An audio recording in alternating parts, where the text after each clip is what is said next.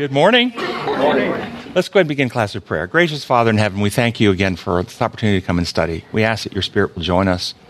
Let us understand the mysteries and the truths that you have put into your word for us to study today. Help our hearts be aligned with you and make us more effective in this world at this time in history, that the final message about you can be seen and known, and you will come soon. We pray in your holy name. Amen. Amen. In class today and next week, the lesson is, for today, lesson 11, the seal of God and mark of the beast, part 1. And so what do you think next week is? Seal of God, mark of the beast, part 2. Okay? And we actually did a lesson, I think it was lesson 8, where we went into great length on the seal of God and the mark of the beast, if you remember, a very long lesson. And much of that material actually in these next 2 weeks is not exclusively about that. They mention it, but what these next 2 weeks is actually about in great detail are the beasts of Revelation 13 and 17. And so I'm going to do something different the next 2 weeks. Some of you may really love it. Some of you may be a little distraught by it, because the notes for the next 2 weeks come out of our magazine, Unmasking the Beast of Revelation 13 and 17, because that's what the content of the next 2 weeks' lessons are about. And if you read the lessons and then read this, you'll see this covers that material. So today, I'm going to, and next week, we're going to have some PowerPoint presentation. This is a draft PowerPoint, unedited.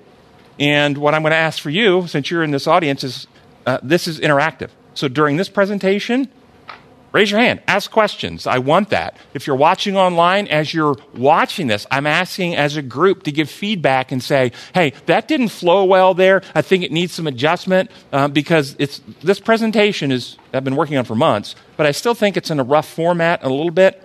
And kind of like when we have a class discussion, it's not always organized in the same smooth way. So if you have ideas that you think, it would have helped me if you would have clarified this at this point before I finally and we're going to do a seminar at some point on this, and then we'll make these slides available once they're edited and finally proofed. But you guys can have some input in helping me develop this at this time. That's what we're going to try and do, okay? So, Dean, can we put my slides up?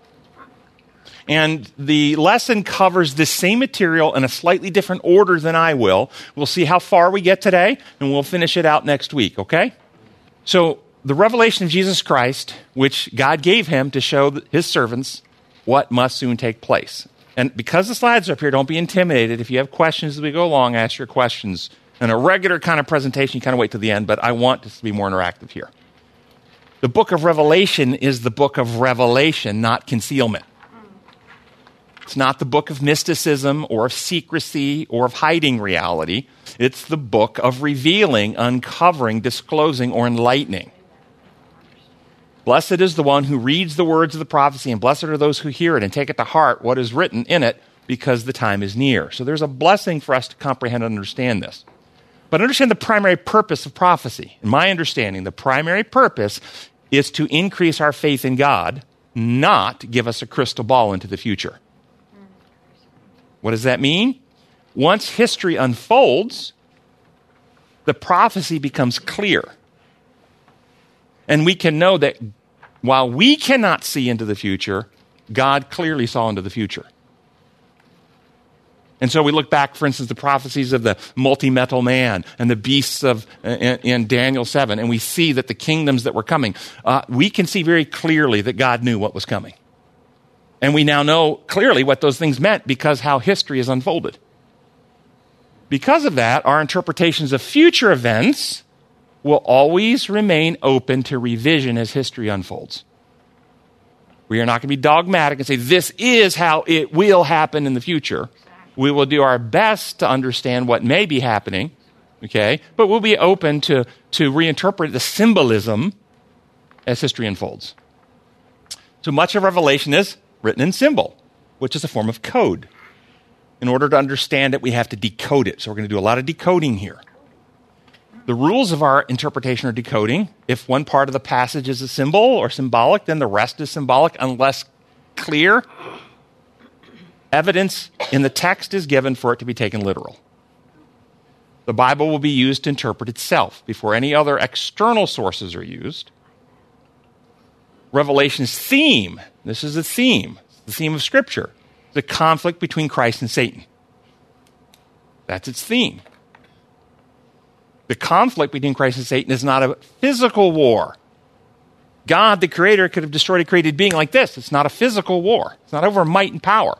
It's a war of ideas, methods, principles, the purpose of winning hearts and minds to loyalty and transforming or changing intelligent beings to be like Christ or like Satan in the way they function and the character they have. God's character of love never changes. Everybody agree with that? Therefore, interpretations will never put God in a representation of being other than his character of love. If we interpret something that makes God seem other than love, then we are interpreting it incorrectly. And God's law of love never changes. Therefore, interpretations will always harmonize with how his design law of love functions. Okay, with that, the first beast of Revelation. Yes? Was it written in code because we needed to go through the process of decoding? Why? You're saying it's clear. It sounds mysterious to me. It's always been mysterious to me. It doesn't seem clear, but it seems purposeful that it was written that way. Sure, it was written in code on purpose. It was given as a vision in symbols that was recorded in this way. And so it was written in code for a variety of reasons. When you want to understand mathematics and mathematical realities, is the best way to get the answer key and memorize an answer key, or to have problems that require you to wrestle out and figure the answer? Yeah. Which one helps you learn math better? So these problems and so a math book will give you problems. The math book will also give you the keys, not the answer keys, but the rules or the keys for interpreting and working the problem. Isn't that true? Mm-hmm. Yeah. That's what the Bible does. It's given us problems, and it's given us the keys to decode and understand the problem that we can then, in our thinking and understanding, be brought out of a worldly way into a spiritual or heavenly way of understanding reality and what's going on. And it changes us. This process, this is how we get changed. But in the mathematical way, there's usually just one answer of interpretation. In this way, there's so many different interpretations of these texts. In the mathematical way, there's actually lots of answers.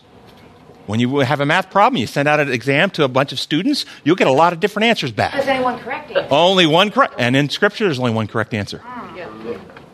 There may be a lot of students out there writing a lot of answers, but there's only ultimately one correct answer. One of those. According to God. Okay? Yep. What I'm saying is everybody thinks they have the right answer in this. Right, but yes, when we get to heaven, Yeah. okay, and so salvation isn't found in the right, correct, fact, data answer. It's found in the right, correct heart alignment with God that we have His living law of love working in us. So, and I saw a beast coming up out of the sea. He had 10 horns and 7 heads, with 10 crowns on his horns, and on each head a blasphemous name. So beasts in Scripture are used to represent powers. These powers can be nations, just like we've always done in human history. The bald eagle represents the United States. The bear represents Russia. And in Scripture, it tells us itself, the 4 great beasts are 4 kingdoms that will rise out of the earth. And the lion represented Babylon, and bear Medo-Persia, and leopard Greece, and the grotesque beast represented Rome. But beasts in Scripture, while they can represent powers and nations, can also represent people or individuals, just like we've done in human history. Richard, anybody heard of Richard the Lionheart? Yeah. Yes. The lion he used to represent him and his crest. And Jesus is described in Scripture as the Lamb of God who takes away the sin of the world. So the lamb is an animal, a beast, if you will, used to represent Jesus. Who does the dragon represent? It doesn't leave us a confusion. The Scripture tells us clearly the great dragon was hurled down, that ancient serpent. There's another animal or beast. So Satan is represented by a dragon. He's also represented by a serpent, okay, called the devil or Satan, who leads the whole world astray. In Scripture, ferocious beasts, think about the impact. You're out there anywhere in the wild. You're on the plains of Africa. You come around, and there's a full-grown lion right in front of you. Or in North America, you come around the Smoky Mountains, and there's a full-grown bear right in front of you. what is the reaction you have to these beasts? Fear. Right. Ferocious beasts in Scripture represent powers that rule by force and incite fear. Earthly governments rule by imposed law, power, might, force, coercion, threat, intimidation, inflicted consequences, punishment, harms, and they make you afraid. How many of you are afraid of what your government will do to you if you disobey their laws? It's fear. This is why they're a beast. Jesus, though, rules by truth, love, and freedom, and thus is represented as a gentle lamb. There's a context. There's a reason that these symbols are used. Seas, remember the beast comes up out of the sea. The Bible tells us explicitly. What's the sea represent? So beasts represent powers, either nations or people. Sea represents the waters you saw where the prostitute sits are peoples, multitudes, nations, languages. In other words, have you ever heard of a sea of people? And you look at this picture, it looks like a moving sea, like the waves and stuff. And so it's an imagery saying a sea of people. It's a populated places. So a beast or a kingdom arising out of the sea would be a nation rising, or an individual rising with the support and the power of the people in a populated place. Horns in Scripture, because this beast, it's a beast, isn't it? But it had 10 horns. Horns are used to attack and defend. And horns represent power. Horns can represent godly power. This is Psalms 18:2. The Lord is my rock, my fortress, and my deliverer. My God is my rock, in whom I take refuge. He is my shield and the horn of my salvation, my stronghold. And the footnote of this text reads, a horn here symbolizes strength. Horn can also, though, represent evil power. To the arrogant I say, boast no more. And to the wicked, do not lift up your horns. Do not lift your horns against heaven. Do not speak with outstretched necks. I will cut off the horns of all the wicked, but the horns of the righteous will be lifted up. So horns represent power, either godly power or evil power. Horns can also represent people. Jesus, if you remember in Luke 1:69, is called the horn of our salvation. And if you remember the shaggy goat that had a big horn that was broken into 4, in the prophecy in Daniel 8, the big horn represented Alexander the Great. The Bible tells us specifically, if you go and read Daniel 8, that the shaggy goat represents Greece, and the big horn represents its first ruler, which was Alexander the Great. So horns on the beast represent the powers used by the beast. Number 10 but there's 10 horns, 7 heads. What do the numbers 10 and 7 represent? We're still decoding. 10 in Scripture represents completion of earthly things.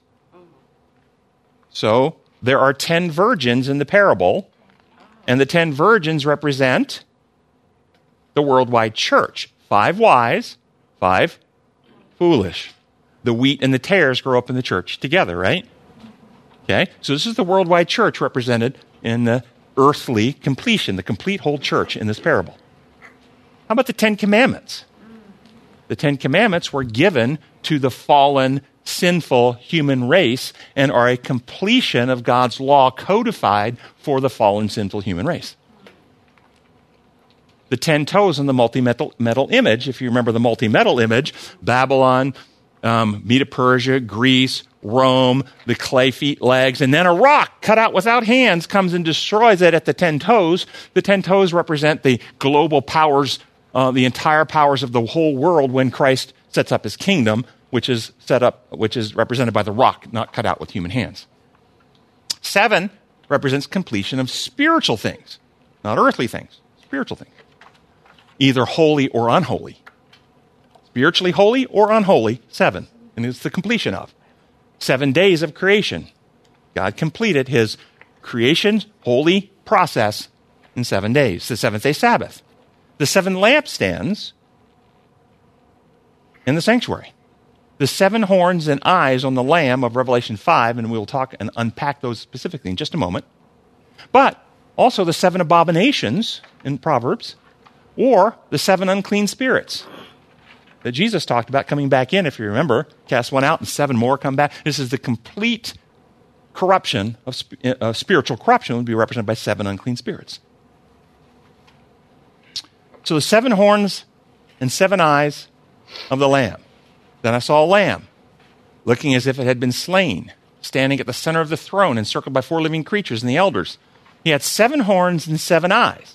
Remember, the beast has 10 horns and 7 heads. This has 7 horns and 7 eyes, which are 7 spirits of God sent out to all the earth. So the lamb, who's the lamb? Jesus. So this is Jesus represented here of having 7 horns and 7 eyes. What do the 7 horns represent? Horns represent what? Power. So this is Jesus, and he's going to wield 7 distinct powers of the Godhead. Does the Bible tell us what those 7 powers are? The first power is the power of creation. He is the creator. And these 7 powers separate God from all the false gods. So these are the 7 powers. 7, 1. So creation. 2, truth. I am the way, the truth, and the life. God is the source of all truth. Satan has no truth on his side. The power of truth. The Spirit is the spirit of truth and love. And the third power is the power of love. The fourth, resurrection power. You can also call this the power of life. The power, Jesus says he holds the keys to the grave and Hades. Okay, so he has the power over resurrection and the power of life, which is different than just creating.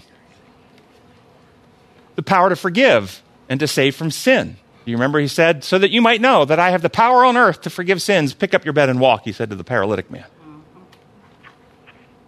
The power that sustains and holds all things together. You know your scriptures where it says all things are created by him and all things are sustained by him and hold together by him.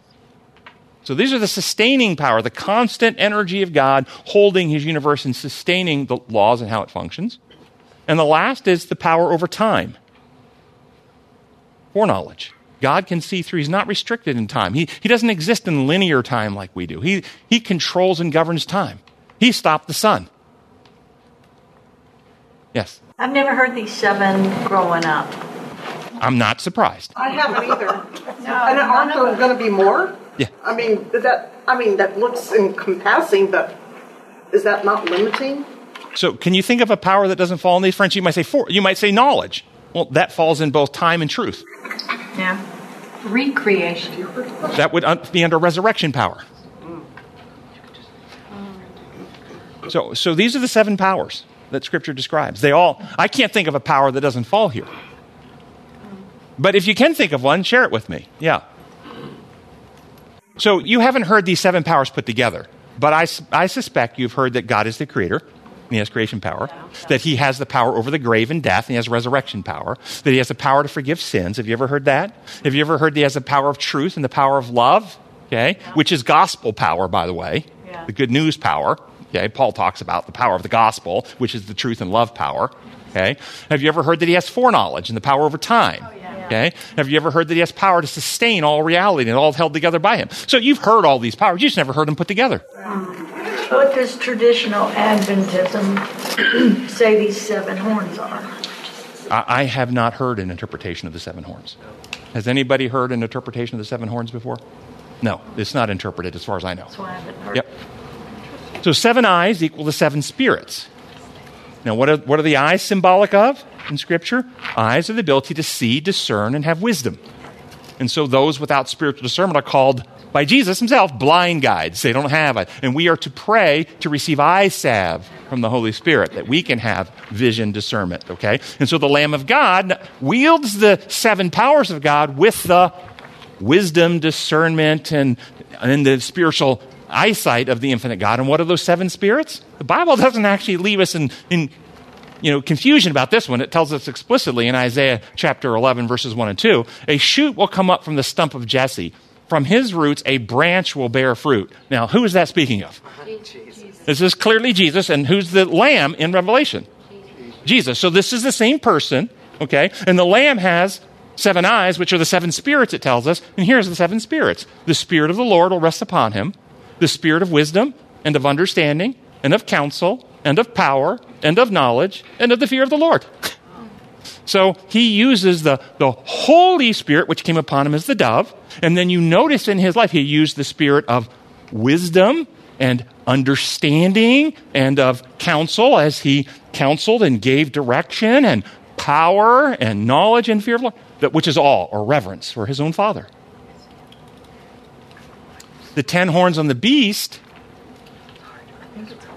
represent the total global beastly powers, both in their earthly governments, but also in the 10 types of power the systems wield.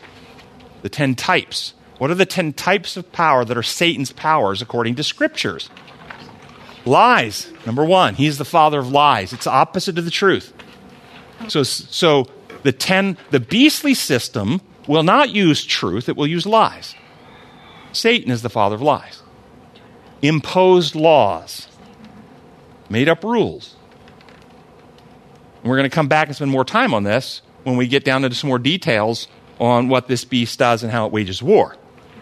But after it's imposed laws, who is called the accuser of the brethren?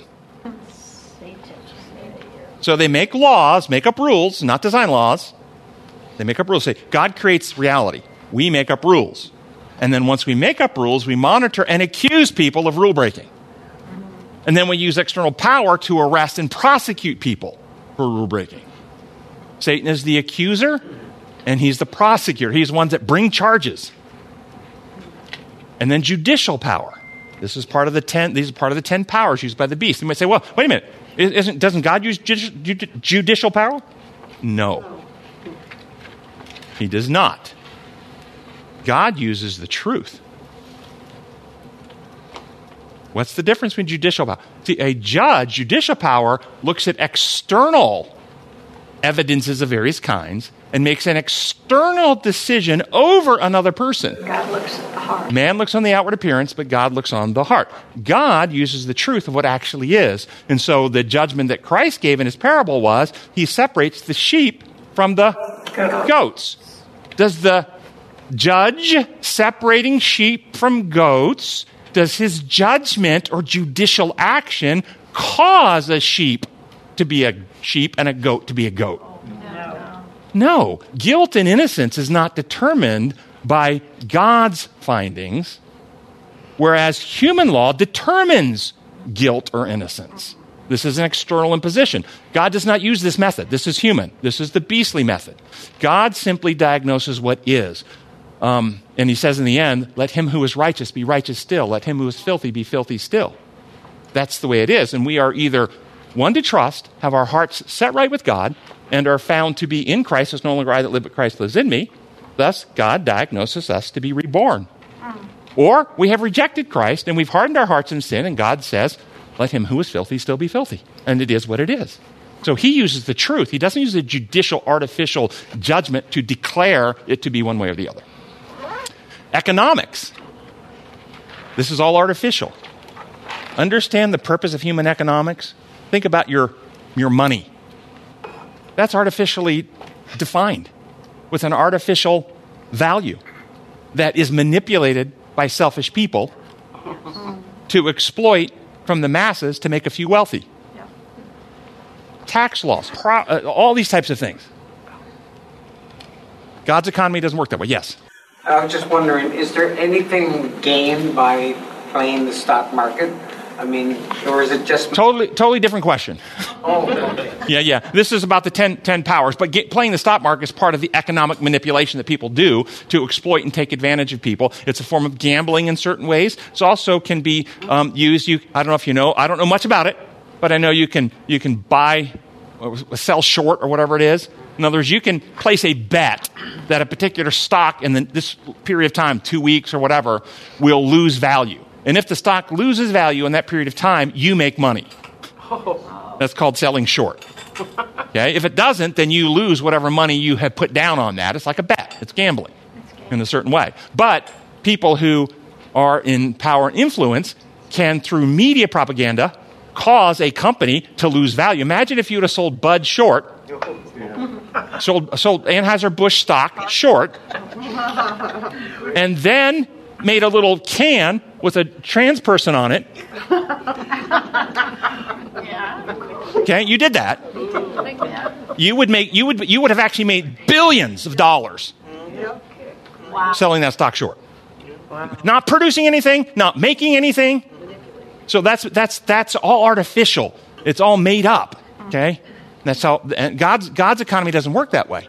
You see, God's economy is a perfect design law economy. If you go out and you are in a relaxing afternoon, breathing in a sunny, in a shady place, you get just the oxygen you need, just the amount that you need your body. But if you go exercise really hard and you burn a whole lot more calories and you breathe a lot faster, you get to use a lot more oxygen.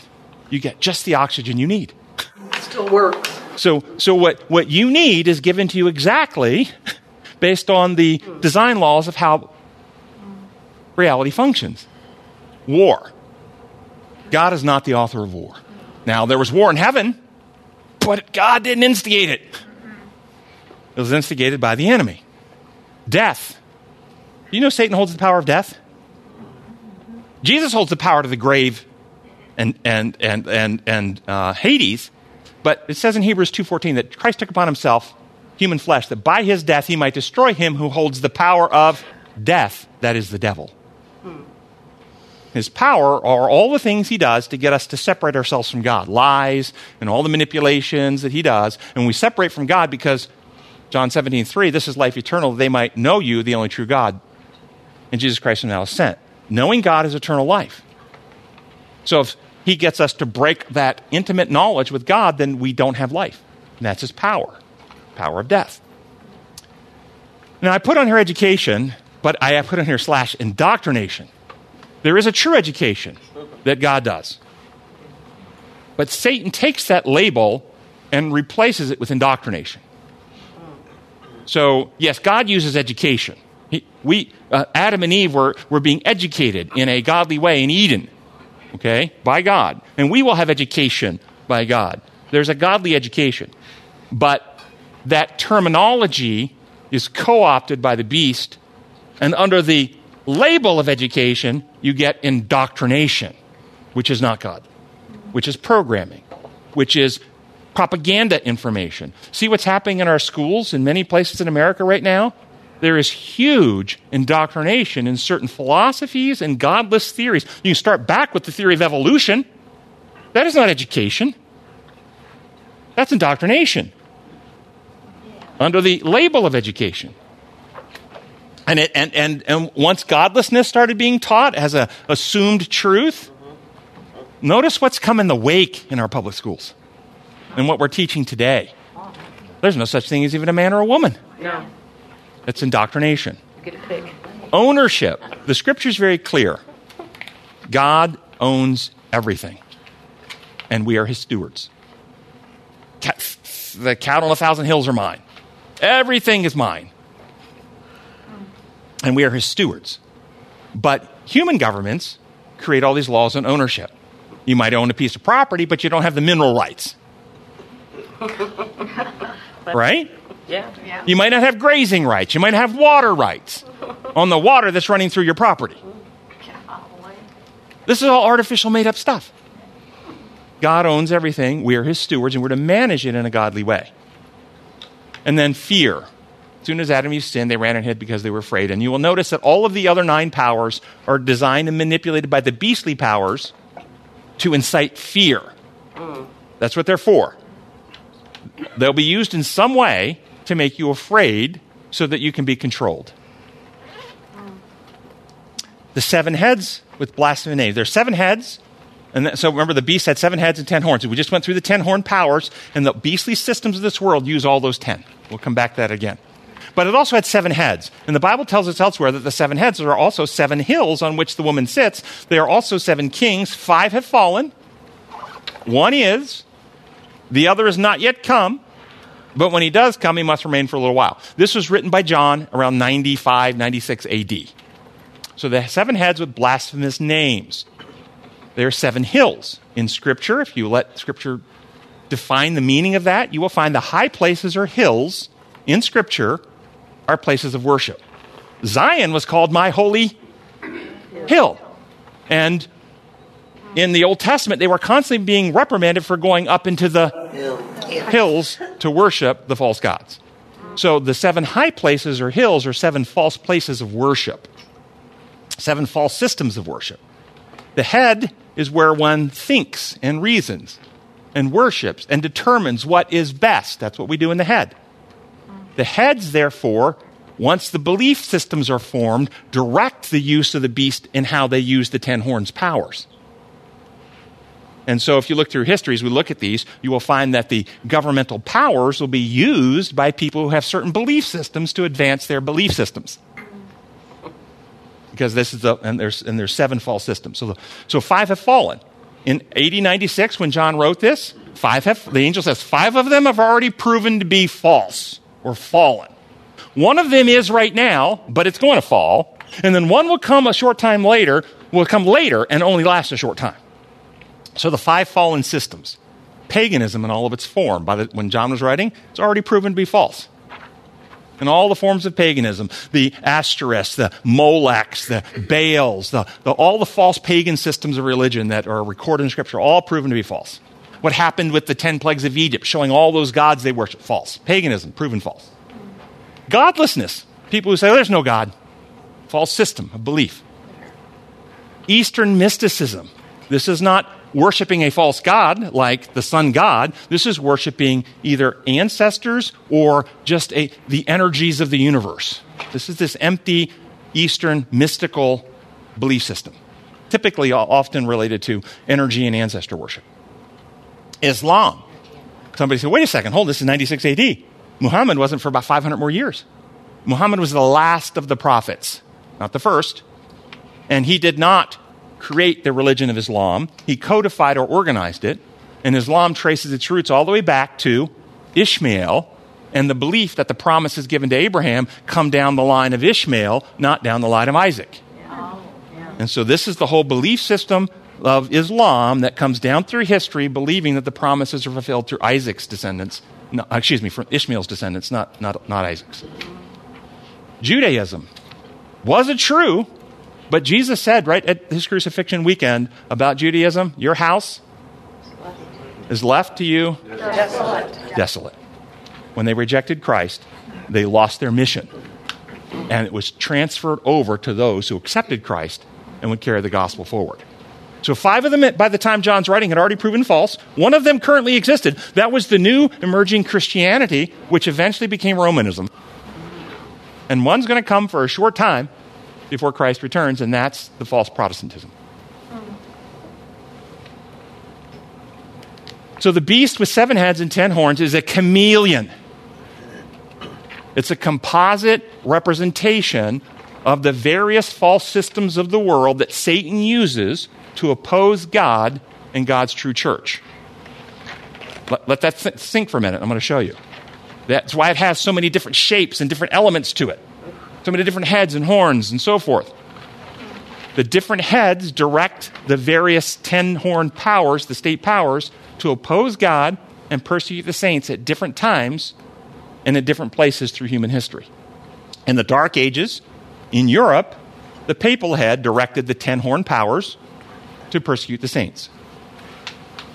In communist lands today, it's the godless head that uses those same 10 powers to persecute the saints today. In Iran, the Islamic head is directing those same 10 horn powers to persecute the saints. In ancient Africa and ancient America, it was the pagan heads that were opposing the gospel. If these are still being practiced today, how are they already fallen? So the systems are fallen in that they're false and untrue. Okay. Yeah. Not that they're not being utilized. Okay. Yeah. What about the wounded head then? There are 7 heads. I've shown you the 7 false systems. I've shown you how that beast represents the conglomeration of all Satan's powers worldwide opposing the gospel. There's one head, though, that's wounded. How do we figure that? One of the heads of the beast seemed to have a fatal wound, but the fatal wound has been healed. The whole world was astonished and followed the beast. In order to identify this, you have to understand the theme of Scripture. What is the theme and focus of Scripture? There was war in heaven over God's trustworthiness. That war spread to earth. Adam and Eve were deceived by temptation and became infected with sin. The human race became terminal. We are born in this terminal state, born in sin, conceived in iniquity. We are dead in our trespass and sin. We need remedy from our Creator. That's our condition after Adam and Eve sinned. Once Adam and Eve sinned, no human being could be saved without Jesus. Yes or no? Jesus is required for salvation after Adam and Eve sinned. Yes or no? Yes.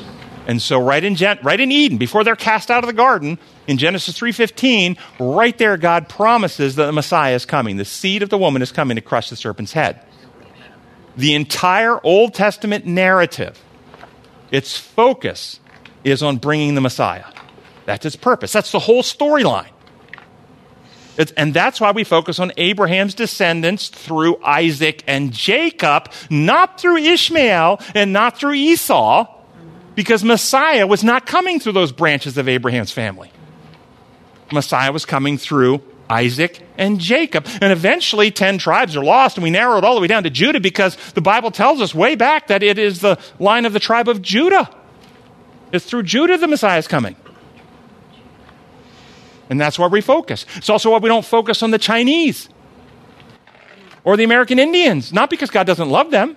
He loves them just as much as every other human being. It's because it was through this branch of the human family that the promise of Genesis 3:15 and the purpose of Scripture is to reveal to us the reality of God's existence, His government, the problem of sin, and God's solution for it, which is Jesus Christ. And that's why the Scripture focuses where it does.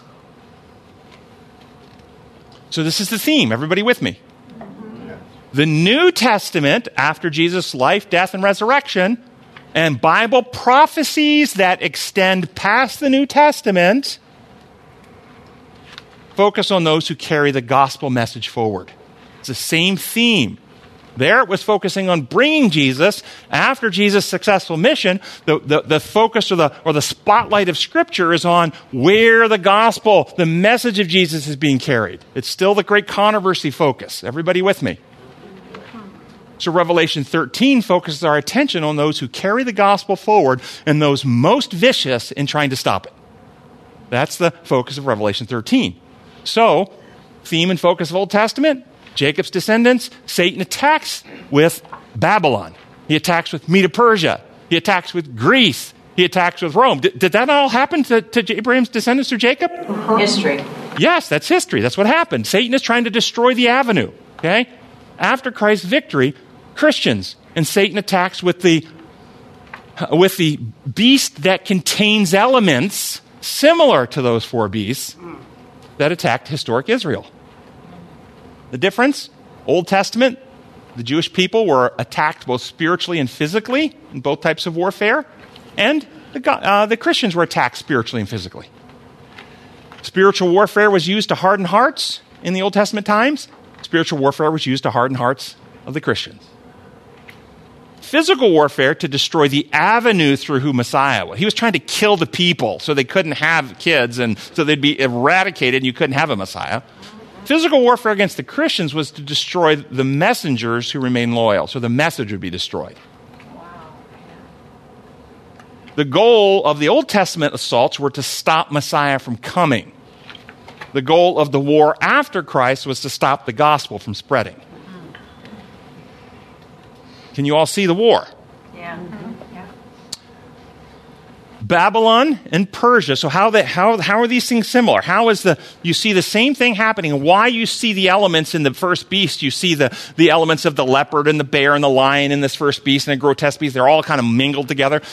Babylon and Persia took the people literally captive. The beast of this beast imprisoned the saints and took them actually captive. Many of them were held in prisons as well. Greece defiled the temple. Remember, Antiochus goes in, offers a pig on the altar at the temple. He defiles the temple. Greece defiles the literal temple. The beast defiles the spirit temple with its lies about God. Rome destroyed the temple. In AD, ultimately, Rome destroys the temple.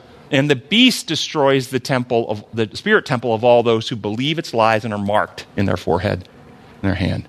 Receive its mark. So which head is leading the beast of Revelation 13:1? There's 7 heads, 7 false systems.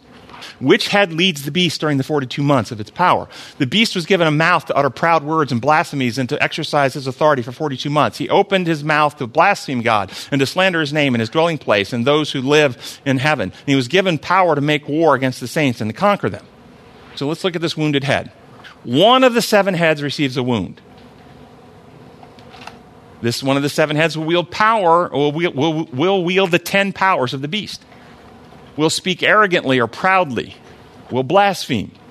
Will a conglomerate power that is similar to the beast of Revelation 7. Will dominate for 42 months, 42 prophetic months. Will receive a wound that appears to be deadly, but from which it will heal. We have 7 possibilities for this wounded head. Paganism, godlessness, Eastern mysticism, Islam, Judaism, Roman papal Christianity, false Protestant Christianity. We have 7 possible heads. But the thematic focus of Scripture is Old Testament, the children of Abraham, Isaac, and Jacob, down through Judah, and the New Testament, those who carry the gospel forward. So the thematic focus of Scripture would cause us to first look at the 2 Christian alternatives, because there's one carrying the gospel forward. So this false head, that's where the Bible focus is. So our first question will be, do either papal Christianity or false Protestant Christianity meet the other identifiers listed there? And so let's look at that. Wield the 10 powers. Did the Roman Church during the Dark Ages wield these 10 powers? Yes, everyone. Every one of them. I won't go through them. I don't have time to go through them because we're already running low on time here this morning. But yes, every one of these powers were used by the Roman Church in the Dark Ages. What about arrogant and blasphemes? Arrogance and blasphemy. Arrogance, according to the dictionary, means offensive display of superiority or self-importance, overbearing pride. And blasphemy, the crime of assuming to oneself the rights and qualities of God. These are 2 definitions of these words. These are only going to be 2 examples of this, and there are many examples of this, okay? But these are just 2. The Pope is of so great dignity, so exalted, that he is not a mere man. He is, as it were, God on earth. Yeah. Or, we the popes, this is from Pope Leo the 13th, hold upon this earth the place of God Almighty. Okay, so those are just 2 examples that I would think meets I would never claim any of those, would you? So that's arrogant, that's pride. Okay, so it meets that criteria. What about, pardon? He's a human being like we are. He's a human being like we are. A sinner, needing saved by grace, yes. Yeah. Wars against the saints. First, these 10 powers were used to war against the saints, but the Bible talks about a different type of war. It's a spiritual war. For though we live in the war, we don't wage wars. The world does. The weapons we fight with are not worldly. They have divine power to demolish strongholds. We demolish arguments and every pretension that sets itself up against the knowledge of God and take captive every thought. Notice this beastly power. Revelation 13 opened his mouth to blaspheme against God, to blaspheme his name and his tabernacle. His dwelling place, his temple. Paul describes this same beastly power in 2 Thessalonians when he says that the Lord will not come until the man of lawlessness is revealed. He will oppose and exalt himself over everything that is called God or is worshipped, so that he sets himself up in God's temple, proclaiming himself to be God. This is the same, blaspheming the tabernacle or the dwelling place of God, setting yourself up in God's temple. Paul's writing this around 60 AD. So that's after Jesus' life, death, resurrection, and ascension. Jesus has gone into heaven to rule. Paul says that sometime in the future, from 60 AD, this man of lawlessness is going to set himself up in God's temple, proclaiming himself to be God. Is he saying that this man of lawlessness is going to ride up into heaven, knock Jesus off his heavenly temple throne, and reign up there? No. So then what temple are we talking about? The spirit temple. This is the same attack of the beastly system that blasphemes the tabernacle of God. But how does he do it? By replacing the truth of God with a false god. If we worship a false god, then we have another god in our spirit temple, don't we? But how can he get us to worship a false god? By changing how we view God's law from design law to imposed law. If you accept the idea that God's law works like human law, then God is presented as a dictator. He's the source of cosmic execution and punishment for sin. He must use his power to punish sin, because if he doesn't, then there's no accountability and the law has no power. The world goes into an age of darkness. Evidence for this change. Which church committee ever voted that their members don't have to breathe or gravity won't work if they step off a bridge, they'll float? Which church committee? But wouldn't it be convenient, again, I've said this before, on bad pollution days in California, that if the Adventist Church voted all their members are not required to breathe on bad pollution days? Wouldn't that be great for them? Wouldn't it? If it worked. But why don't they do it? They have the power to make that vote in a committee, don't they? But would it change reality? No. This is why they don't do it, because they recognize those laws they have no power over. So what would it mean if a church did vote to change God's law? Wouldn't it mean they don't see it as design law? They see it as rules that are subject to change? And the Roman Church deleted the second commandment, split the 10th in two, and wrote the following about the fourth, making it the third because they deleted the second. The church, after changing the day of rest from the Jewish Sabbath of the seventh day of the week to the first, made the third commandment refer to Sunday as the day to be kept holy as the Lord's day. This is actually not about Sabbath and Sunday. This is evidence of changing the entire way we conceive of God's law from design law to a system of rules that can be amended and changed. If they didn't think God's law was changeable, they would have never done this. This is the real change that even Adventists have never really fully embraced and understood. And so Romanism didn't merely change the commandment, it changed in the minds of men the very nature of the law itself, how we see it. God's law are the design laws, the protocols upon which reality functions. He built space, time, energy, matter, life. And his laws are those laws upon which reality functions. We cannot do that, so we make up rules and we call them laws, but our rules require external punishment and enforcement. That's beastly. So notice what Romanism did. Romanism changed the concept of God's kingdom from a creatorship to an imperial dictatorship. That's what happened. And I've heard many Adventist pastors and others teach that the best form of government you can have is a benign dictatorship.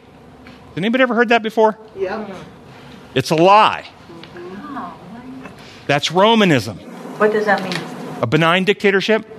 An imperial ruler who makes up rules and uses his power to punish. But because he has perfect judgment and he only punishes the actual wrongdoer, an innocent is never punished, only the wrongdoer is punished. But it's all arbitrarily inflicted by the one in charge because he makes up rules. That's a dictatorship. And if you break his rules, somebody has to pay. Somebody has to be punished. But he loved you so much that he sent his son, and his son took your place, and all the sins of all the people were put on his son, and God used God's power to punish his son in your place. And then, even though his son did no wrong, his son got the punishment from his dad, and his dad then declares if you accept the payment, then he will have his anger vented on his son, and he won't have to hurt you. There's no human being with that kind of wisdom. Yeah, this is what Romanism did. It infected the spirit temple with a false God construct. First church historian Eusebius wrote, "With the Roman Empire monarchy had come on earth as the image of the monarchy in heaven." Think that through. How does Rome govern? Through love or through law and force? And that's how the first church historian saw Christianity and God's government. This is not a humanistic, this is the church historian.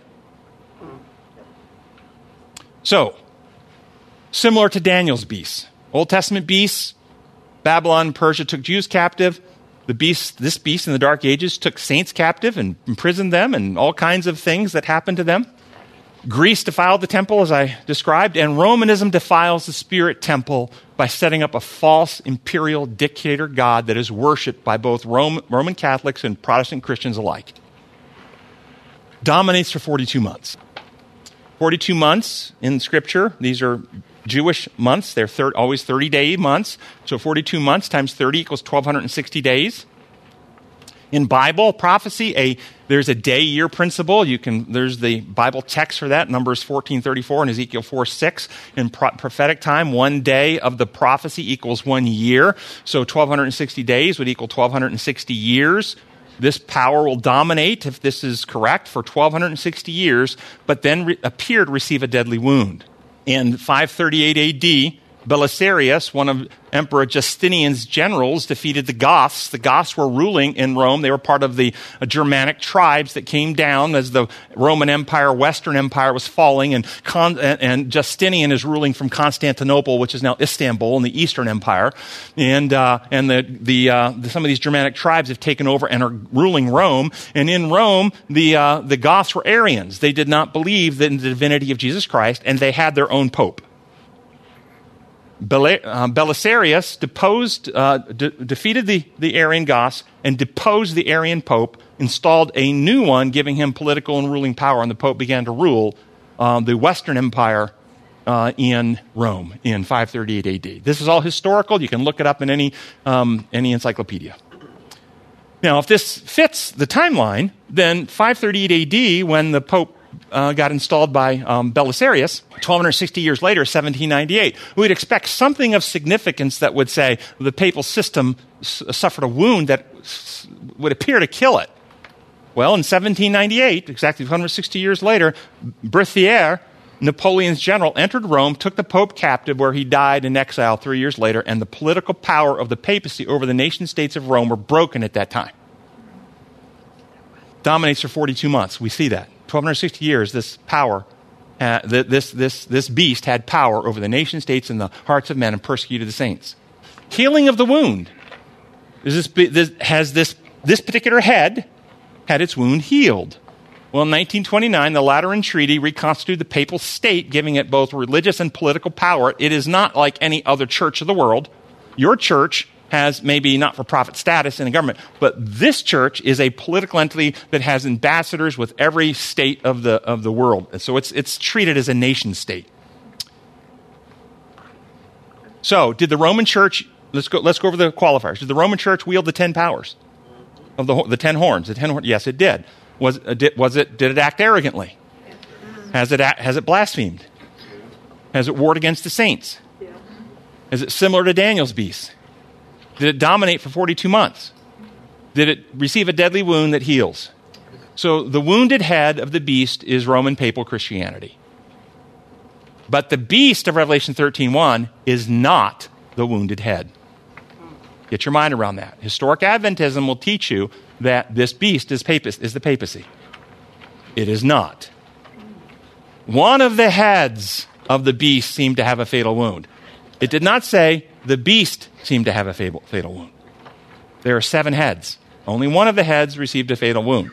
The whole world follows the beast, not the head that was wounded. So the beast versus the wounded head. Only one of the 7 heads, not the entire beast. The wounded head does not represent the entire beast, but one of the false religious systems. The beast is the entire chameleon system worldwide of satanic forces manifesting throughout history that opposes God. That's what the whole beast represents, the whole worldwide system. The world follows the beast, not the wounded head. In the Dark Ages, we just, I think, made a very compelling case that it was the papal head directing the 10 horde powers to persecute the saints in Europe. That's where it was happening. In communist lands, it's the godless head. In Iran, it's the Islamic head that's using the 10 horde powers to persecute the saints and stop the gospel. In ancient African Americans, it's the pagan heads, so forth. During COVID, we saw the beast act globally. Did we not? A global action to restrict liberties and coerce consciences, but it was not led by the wounded head. Get your mind around that. The doctrines and practices of the beasts are the fruit of accepting the lie about God's law and therefore worshiping a God that is an imperial dictator. Do you worship a creator whose laws are design laws and who governs a creatorship? Or do you worship a dictator God whose laws are imposed rules and who governs a dictatorship? So let's keep going. And he was given authority over every tribe, people, language, and nation. All the inhabitants of the earth worship the beast. All those whose names have not been written in the book of life belong to the Lamb that was slain from the creation of the world. Following the beast.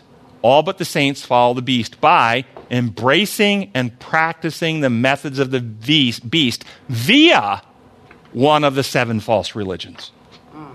You've been told your whole life it's via one religion, if you're an Adventist. It's wielding the 10 horn powers to coerce the conscience via any of the 7 heads. You're a beast follower. The atheist who believes in the fallen natural world alone, the survival of the fittest principle, embraces Satan's methods of power to advance and protect himself, coerce consciences, restrict liberties, and force compliance, worship Satan and the beastly system, even if they think they're not religious. Get your mind around that. The Puritans, during the Salem witch trials, they were beastly, burning people at the stake that they accused of being witches. European Protestants who burned Catholics at the stake, which happened, beastly. Muslims persecuting and killing infidels, beastly. Any person today who would use the methods of the beast upon others. That's it, guys.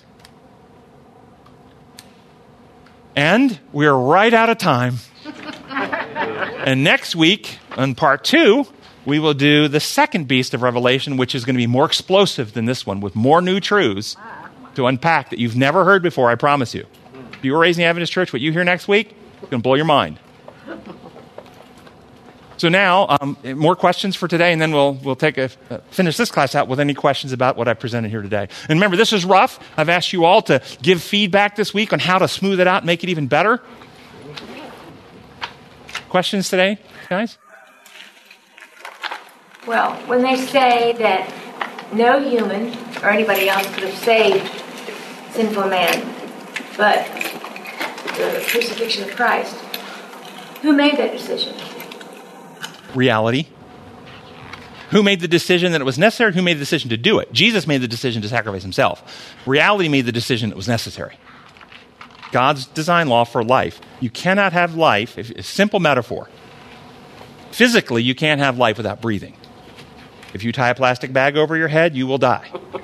Who made the decision that you had to have the bag taken off your head in order to live? God, when he created the universe to operate on the law of respiration. Okay? And so once man sinned, he's out of harmony with the very functional reality of God's kingdom. He will die unless someone restores him to unity with God. There is no life separate from the life giver. And we could not fix that problem ourselves. So Christ became human, and there's some questions that will come up in our Q&A time that I think might address this as well. But any questions about this beast? Did you hear anything new today? Yes. Yeah. The material is amazing, and you presented it, I think, pretty well and pretty clearly, but it's really fast. Yes. Really? I was trying to go so slow, but thank you. I would recommend, if you're going to do it in a seminar, yeah, that's the word I was looking for, that you slow it down a little bit, because I'm familiar with a lot of the stuff that you're talking about. If somebody is not, perceive it even faster than I did. Yeah. Mm-hmm. I like it fast. You like it fast. I get fire hose. And maybe along with slowing it down is to maybe include, you've noted the scripture, but possibly reading and looking at the scripture to kind of solidify maybe those points. Sure. Yeah, I thought about that. It would make the program longer. And I can tell you, I'm trying to get this into a seminar. If I get this into a seminar, next Sabbath, I was wanting to do Revelation 13, the second beast, and Revelation 17. I don't think we're going to be able to get both of those. Yes. Oh, yeah. You know. Yeah. I understand what Rachel's saying about liking it fast, which is great for an overview. Yes. And if you then go back and study it and fill in the pieces. Yeah. And, I tend to do that kind of thing, but if somebody's going to come and they're just going to hear it the first time or only once. So the big theme, what was the big theme y'all took away from today? The big pieces. The little pieces you may not know all the details on. But were there some big pieces that you can walk out of here with today that make sense to you? The war in heaven, Christ and Satan. Okay. The line of Messiah coming down the line, and so the theme of Scripture is that keeping the focus on the conflict of Messiah coming. Okay. Yeah. God's powers. What are his horns? Okay.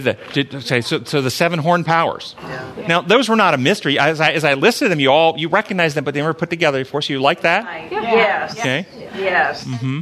And who has really defined why the Bible was written? We knew it was of God and from His Spirit, but until you shared and explained through the Bible why the Chinese are not there, the American Indians are not mentioned, because it was the salvation, and from Genesis 3:15, you needed to follow it through that. No one had ever shared that, and it makes so much more sense why we have this holy book and why it's so vital and important. And then you can carry that principle on through to the prophecies. Yes. The things that after Christ we stay focused on the gospel message. Yeah. Mm-hmm. God's system versus the beastly. So did the beastly system, are you able to walk away today with a clear understanding of some differences between God's system and the beastly system? Yes. And the fact that the beast or the beastly system, the methods, the powers, have always been.